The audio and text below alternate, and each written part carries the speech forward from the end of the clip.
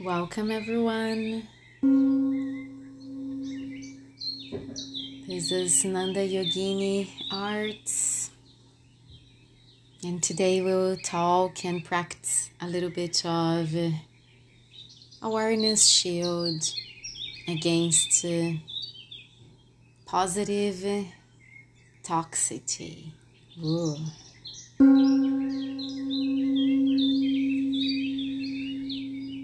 It's not only negativity that can be toxic and make us feel less sad, rejected, judged, or maybe forced into psychological conditions. Sometimes the negative toxicity is even a little bit easier to deal with because it's already what it is, and it's easy to classify as something toxic and to be away from it.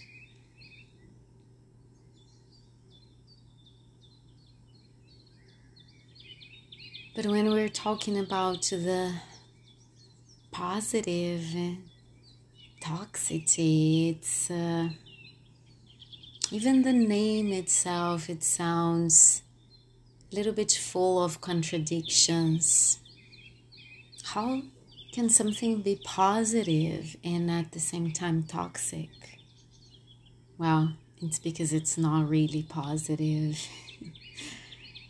It's just a mask or a kind of coat above it, pretending to be positive and forcing people and situations into a very untrue, unreal, and really sad, really stiff condition. The condition of having always to be smiling and happy and perfect and organized. Again, extremes are the places we don't want to be in. Of course, everyone wants and searches for a happier, more organized, more full of smiles, more full of love way of living, of course. But when it's an obligation, when it has to be shown to the world around us as our only truth, it's not really possible to be maintained, embraced, or digested. And it's way more hurtful than any other condition that would include sadness, pain, difficulties, challenges, darkness.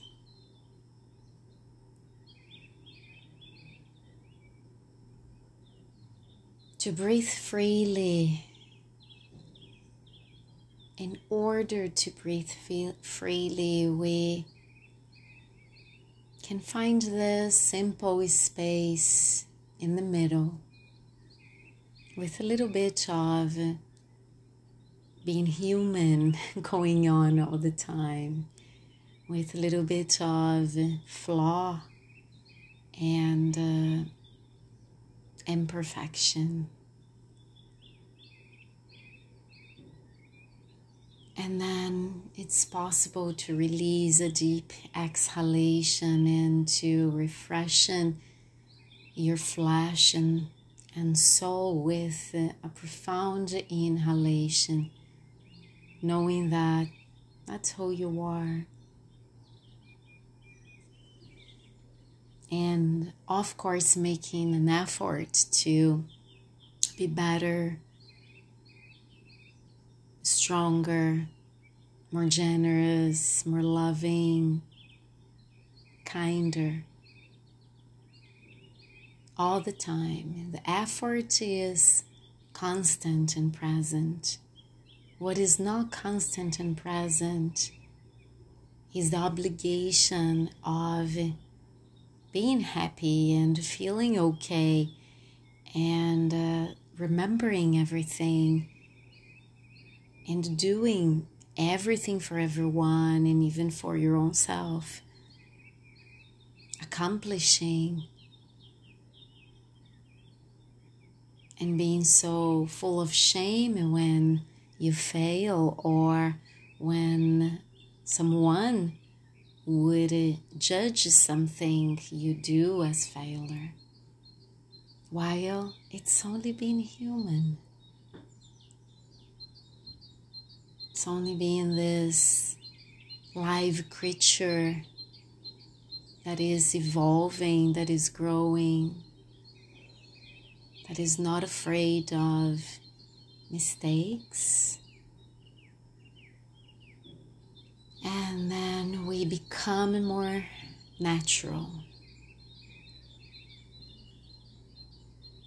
We go back into being more natural, into a more natural state of being.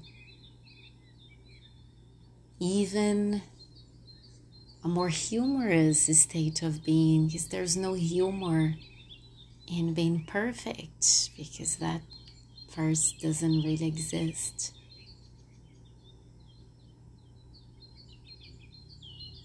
And then it's forceful. And it's always a kind of energy or force coming from out in. And when it's from in out,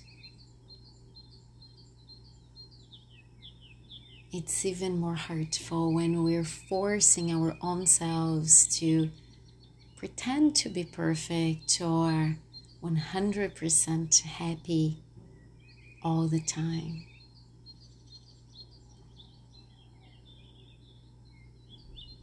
Not even kids can accomplish that. Kids have to cry. They play and sometimes hurt themselves.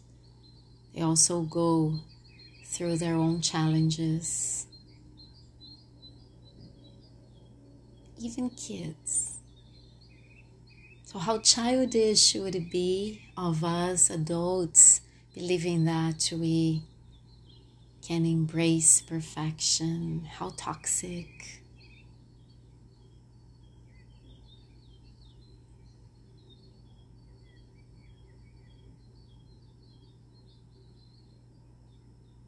How abandoned does someone feel when they have to be perfect? How isolated from their own selves and the world. Don't really choose to be there or to embrace that unreal, untrue, and very lonely state of being. As you breathe, you observe that even breathing is not perfect. Sometimes it pauses in a gap of a space. Sometimes it gets faster. Sometimes it's a little bit painful. Some other times it's so joyful and easy. And that we even float in the flow.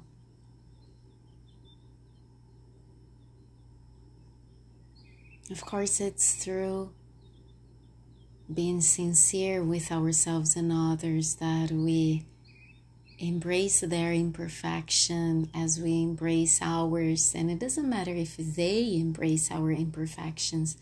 when we're embracing ours and growing from them and out of them naturally, not because we're rejecting them, exactly because we're not rejecting them, then it doesn't really matter if others are practicing acceptance towards our flaws and something that can be called imperfections.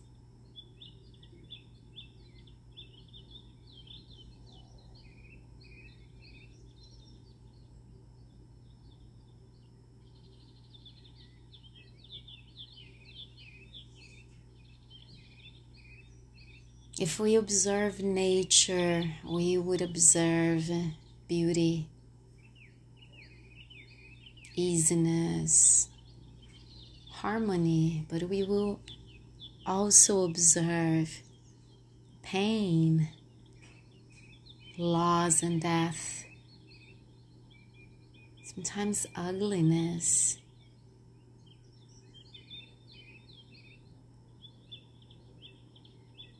And that's all part of life.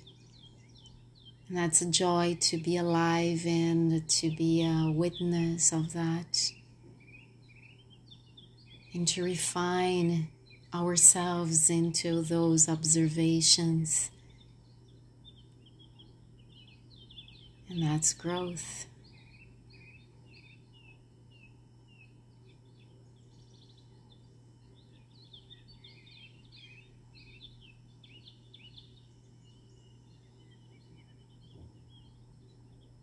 And then we can really and sincerely say, I'm okay.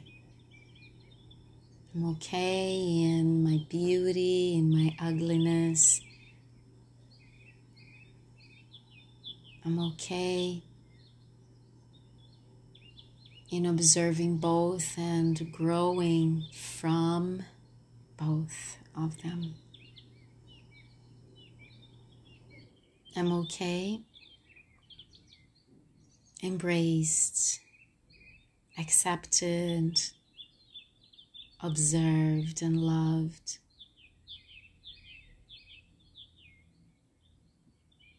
As life is okay as I observe, embrace, accept and love it exactly as it is.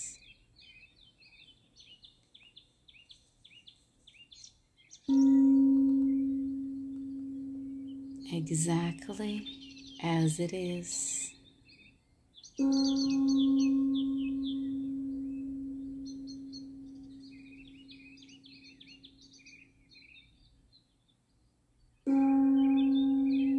Without any desire that it would be different, because I know nothing will really change just because of my desire.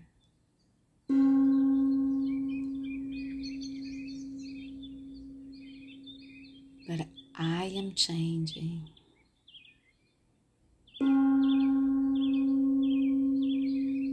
Growing.